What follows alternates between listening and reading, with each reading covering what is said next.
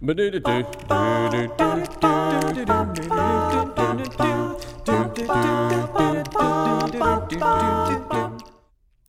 hello there. Welcome back to the show. This is Jonathan Edwards with pureandsimplebible.com, and this is the Pure and Simple Bible podcast. Thankful for your diligent attention and for your commitment to listen along with me. I'm thankful for those who have subscribed to the podcast. And if you haven't done that yet, if you're just listening on your web browser or I don't know any other way that you could do it other than that, but if you're just listening to it and you haven't subscribed yet, subscribing to the podcast is very helpful. It helps get the podcast out to a broader audience. It helps me with the analytics to know that it's a worthwhile endeavor. And it also is going to be helpful whenever people are searching for podcasts to see that there's a lot of people subscribed to it. And so it seems like it's a worthwhile podcast if they're just taking it at face value. So here's my encouragement again. If you haven't subscribed yet, please do so. Now, I'm in the middle of some people might call it a rant. I don't want it to come off that way, but I'm in the middle of a self-reflection, right? I don't have a guest for this mini-series on instrumental music, but it's me talking about instruments in the worship service and how even though millions of people go to places where there is a praise band or there is instruments that are designed to uplift and to help make the service more dynamic, the point that I'm trying to advocate is that if we want to be consistent with the Bible and what the New Testament teaches on our worship service, then we're going to give that up, and we're going to worship God in spirit and truth by singing a cappella. That means everybody singing together without the aid of instruments, or as the phrase a cappella means, songs of the church, or according to the church. Now, last week we considered several arguments that people who advocate for musical instruments often use, and scriptures that they might use out of context, and then how we can answer them in context. We're continuing with that concept today. So I invite you to join me. This is from a previous recording that I've made, so here I am recording the intro to it. We're going to jump back into that, and though it's not a dialogue between two people, I hope it comes off that way where maybe I'm asking the questions that you might ask according to this subject. So here we go, back into a conversation about musical instruments and a cappella singing in the Lord's church. Number 7, there is no authority for congregational singing in the New Testament. There's only verses about singing. Ooh, so this one's a little bit tricky, right? So they agree that there are scriptures about singing, but they're saying that doesn't apply to congregational singing. Look at Colossians 3:16 and Ephesians 5:19. These people will say the context isn't even about congregational worship. It's about a Christian's personal responsibility. We haven't read them, so I'm going to read them now. Colossians 3:16. Let the word of Christ dwell in you richly in all wisdom, teaching and admonishing one another in psalms and hymns and spiritual songs, singing with grace in your heart to the Lord. Ephesians 5:19, speaking to one another in psalms, hymns, and spiritual songs, singing and making melody in your heart to the Lord. You know what? There is a Christian's personal responsibility in those verses. But you know what? Part of that responsibility, there's a key phrase in each of those verses, to one another. It says we're supposed to, in all wisdom, teach and admonish one another in psalms, hymns, and spiritual songs, that we are to speak to one another, according to Ephesians 5:19. So if I couldn't emphasize those two verses anymore, those words, we're supposed to be doing it to whom? To one another. But there are other scriptures as well that go along with it. So yes, I have a personal responsibility to sing, and that's going to be on me to do it, right? And I can't go around with a big stick and make sure that you're doing it, right? That's on you. But look at what Hebrews 2 verse 12 says. I will declare your name to my brethren. In the midst of the assembly, I will sing praise. So in the assembly, singing is happening. 1 Corinthians 14:26. How is it then, brethren, whenever you come together, each of you has a psalm, a teaching, a tongue, a revelation, an interpretation. Let all things be done for edification. So when people say there's no authority for congregational singing and that the only authority we have is to sing, When you combine the principles and the commands of the Bible, you have a complete picture, and that is that, one, yes, I'm personally commanded to sing, but part of that command is I'm supposed to be doing it with others. So that is the authority of the congregation right there. When we get together, we're supposed to be doing it to one another for edification. How do you do that? When you have a praise band, and the instruments and the singer are doing all the work, and you're not. You're not obeying the command of doing it to one another. All right, let's look at number 8. This, to me, is probably the one I've heard the most, other than number 9, which, we'll get to that in a moment. But number 8 is this: God is the giver of gifts. Why would God give gifts and people not be able to use them to praise Him?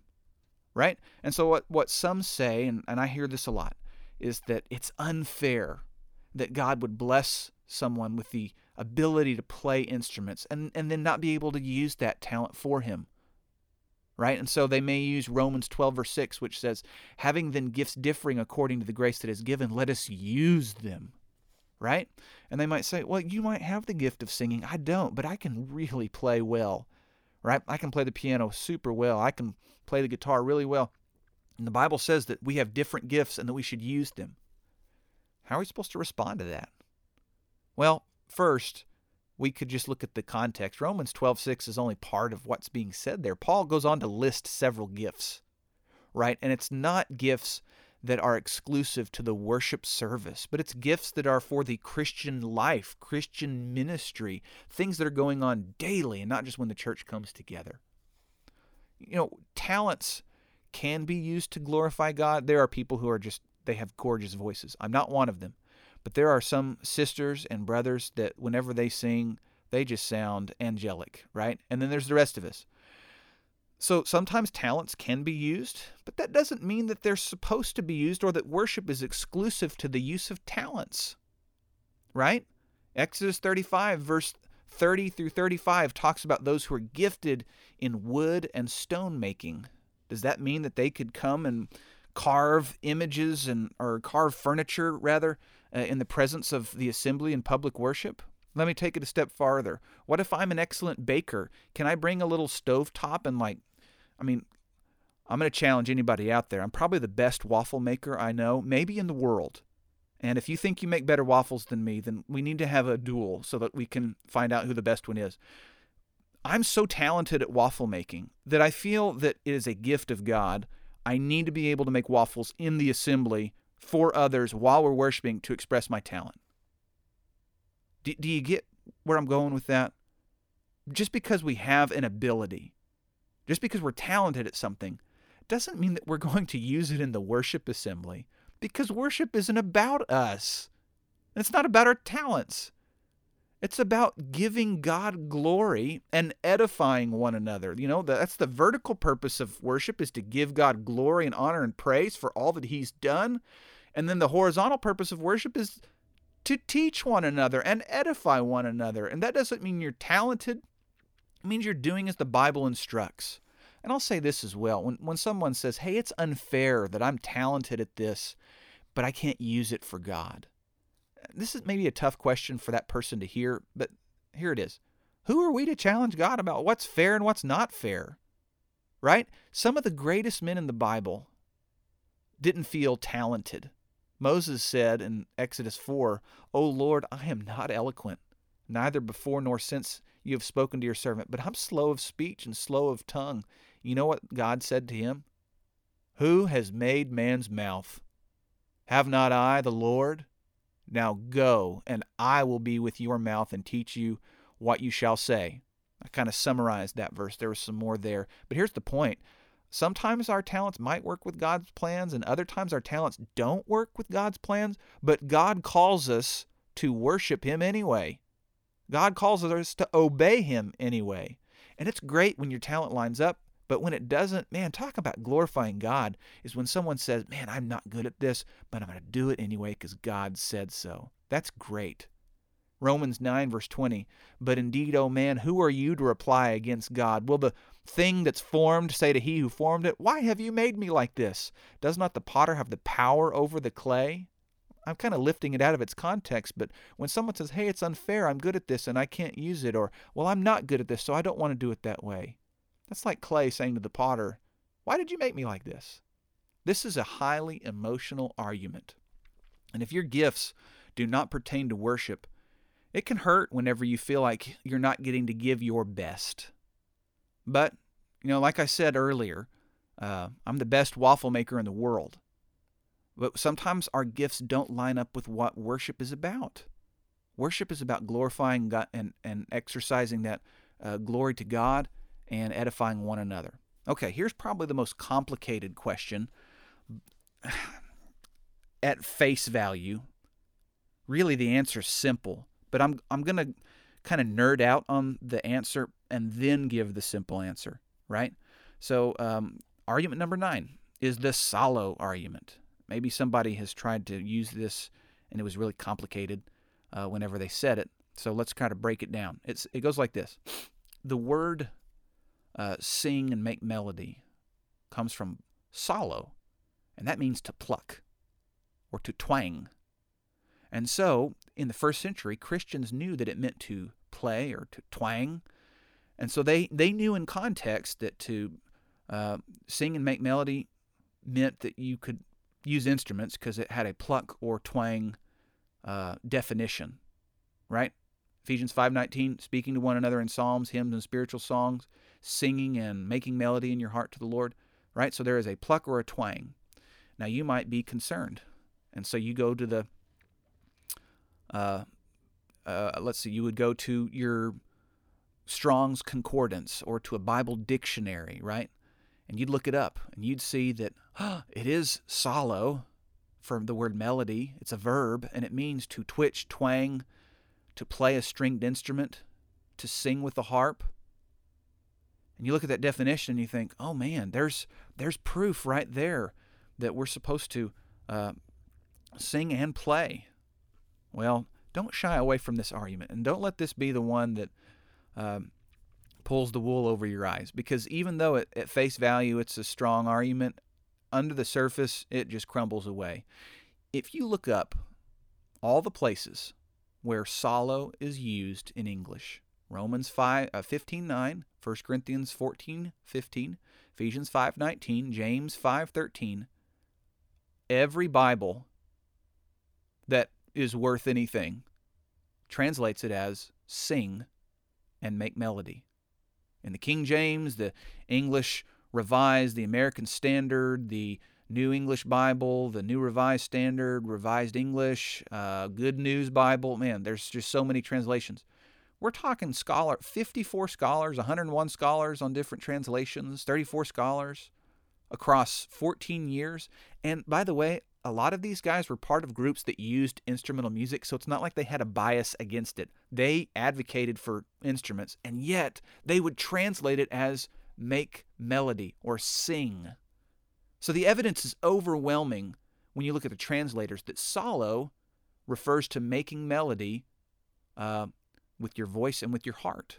And in fact, all you got to do, and here's the easy answer to it, is when you look at Ephesians 5:19, you ask the question, what's doing the twanging?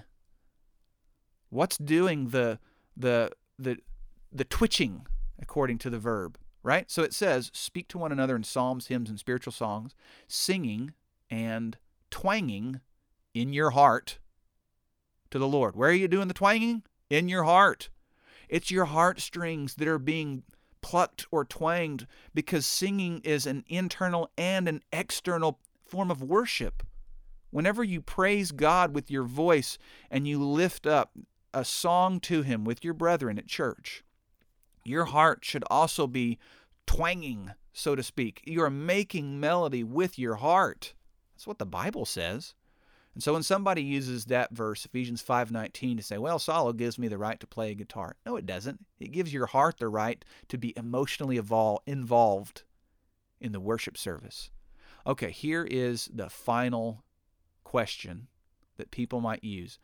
I've not really heard anybody say this in an argument that I've had with a friend or a Bible study that I've had with someone. It was in a debate, but I thought it was a pretty good argument that was worthy of spending a little bit of time on. So It goes like this. Musical instruments are an expedient meant to assist with the command of singing. It's no different than songbooks, music notes, etc. Right? And so people say, well, we have a praise band or a guitar or a piano or an organ, and what these do is they play the melody so that people can sing along with it. And everybody's supposed to sing, but these just help us stay on pitch. And they tie it to other things, such as songbooks, music notes, even other parts of worship. Some people in the debates that I read said it's just like the plate for the communion bread. Where do you find in Scripture that there's a plate for the communion bread? Well, it's an expedient, and so that's what musical instruments are. They're an expedient. It's so inconsistent for you, you Church of Christers, that you say instruments are wrong, but then you'll have a songbook or a plate for your communion bread, these expedients, and that's what instruments are. Well, here's how I would respond, and I think how the Scriptures would help us better understand what an expedient is.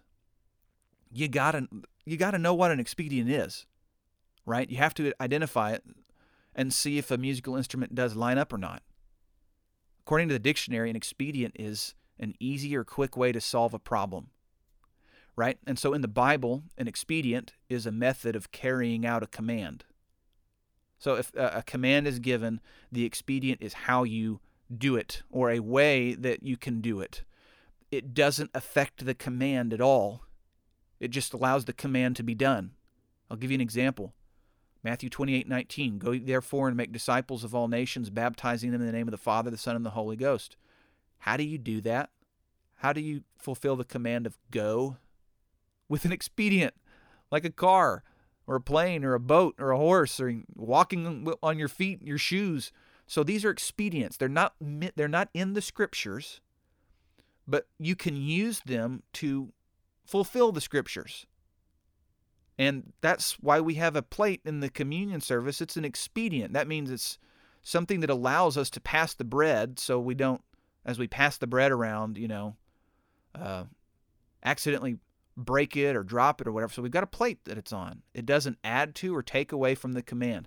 Songbooks do not add to or take away from the command of singing. They're an expedient. They help us remember words so that we can sing well.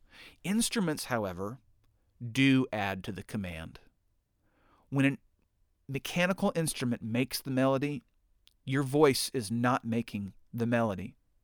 And when an instrument helps you sing to stay on pitch, it's still making the melody, right?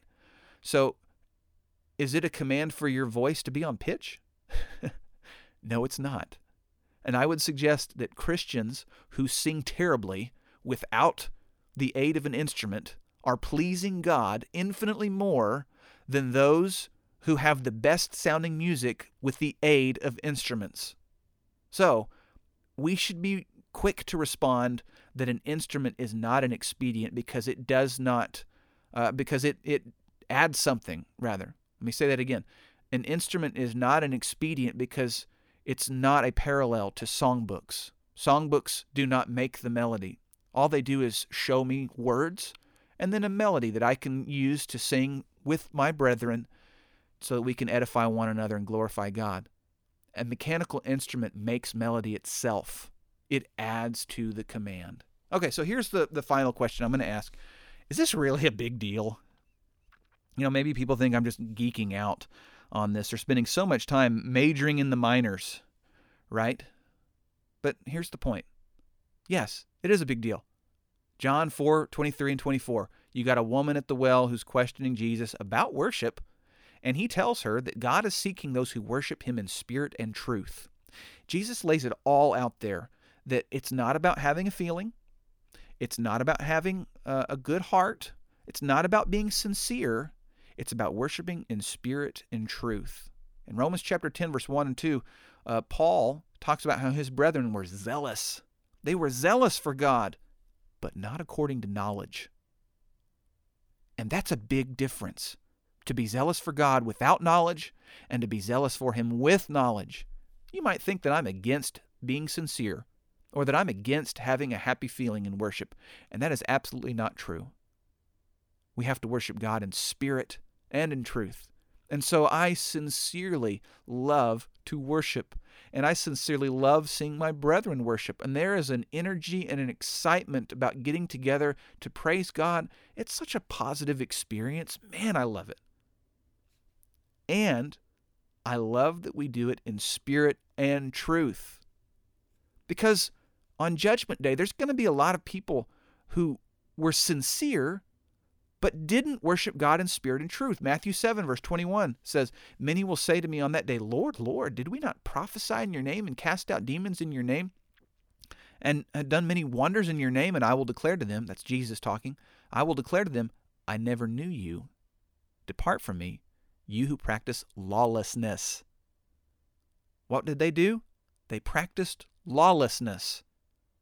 They swapped out spirit and truth for sincerity.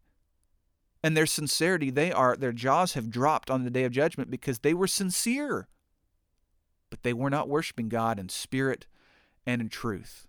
Let me just share this story with you, and then I'll be done. When I lived in Cambodia, for 3 years, we worked with different types of people. We worked with Buddhists, trying to teach Buddhists that Jesus is the Christ and that there is a different way than what the Buddha offered.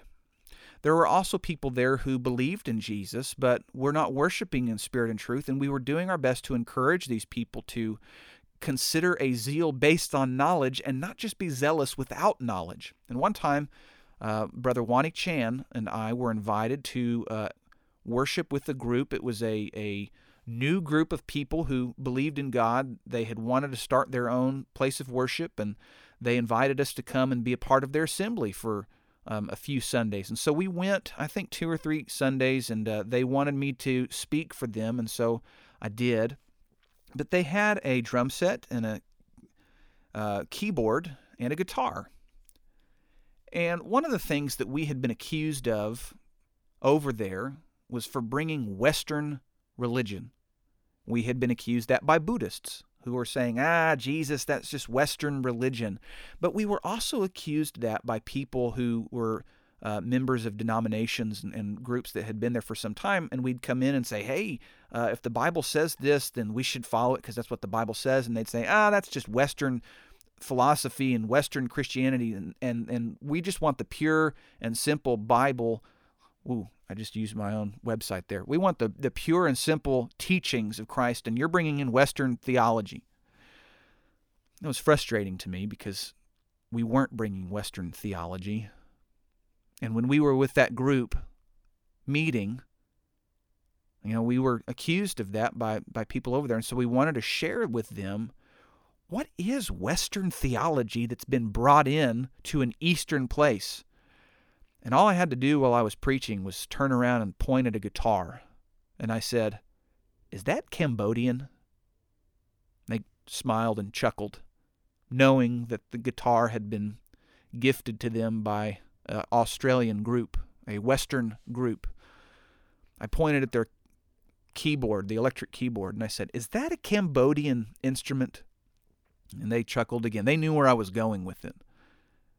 I looked at the drum set, asked the same question, and they all shook their head no, and their leader afterwards talked about, those, if you come down to think about it, if we were to have instruments that were our culture, then we would have different instruments than a guitar, keyboard, and drum set. I don't know the names of Cambodian instruments off the top of my head, but I could point them out to you. And they never used those in worship. They always used the praise band's standard keyboard, guitar, drum set. You want to talk about Western theology, it's bringing in a praise band. And that Western theology is not biblical. The biblical practice is for Christians to get together, to sing songs together, to be edified by the message of those songs, to sing about the death, burial, and resurrection of Jesus, to sing about how great it's going to be whenever we get to be in heaven, to sing about the glorious creation that God has made. That's biblical Christianity. And if you are listening today and you are part of a group that uses instruments, I would really encourage you to look at what the New Testament says. What does the Bible say for the church when it comes to worship. And what you're going to find, I've looked at it and I've looked at it and I've looked at it, and what you're going to find, to the best of my understanding, is you're going to find people would get together and sing. And what's so beautiful about that is it can happen all over the world. I have been fortunate enough to sing with people in languages so diverse and various from English. And yet whenever we sing, I'd rather have Jesus, and that old hymn, I'd rather have Jesus, that tune, or Standing on the Promises, or other songs that maybe we're familiar with their lyrics, to sing them in Burmese, in Khmer, in Spanish, in Chichewa, in Tonga, in many languages around the world, and then to hear songs in their language that have no melody that I'm familiar with, but after a few times you get used to that melody and you're singing right along with them in Khmer language, in Jedi, in Chichewa. Again, it's such a special connection. Why? Because it's universal. It's universal because any group of people around the world can get together and sing songs, can pray, can study the Bible, can share in the communion, and can offer a collection. That's the worship of the church. Anyway, that's my soapbox for today, and sorry if I took a little bit of time there at the end to go through that, but if you are part of a group that's advocating for musical instruments, I am imploring you, take another look at it. Be zealous for God according to knowledge and not just according to your own sincerity. And for those who like me, sing songs of praise, I hope this has been encouraging to you, and I hope that you're looking forward to your next opportunity to worship, whether it's at a midweek service on Wednesday or the next time that the church gathers together on Sunday. I hope you have a great time where you're edifying one another and praising God in song. Well, I never want to close a podcast without reminding people that you can go to the website, pureandsimplebible.com, and you can look up all of the great resources that we have there, study books.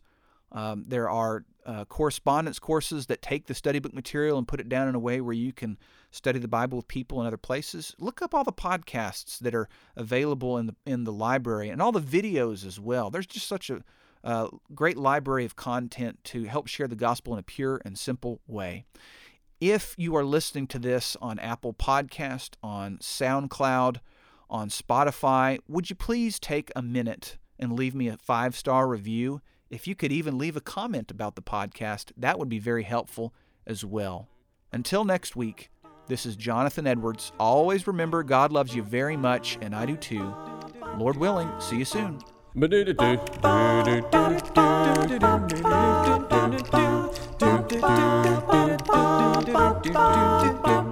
I'm here to tell you a story that is true, about a judge by the name of Gideon. He was a man like me and you.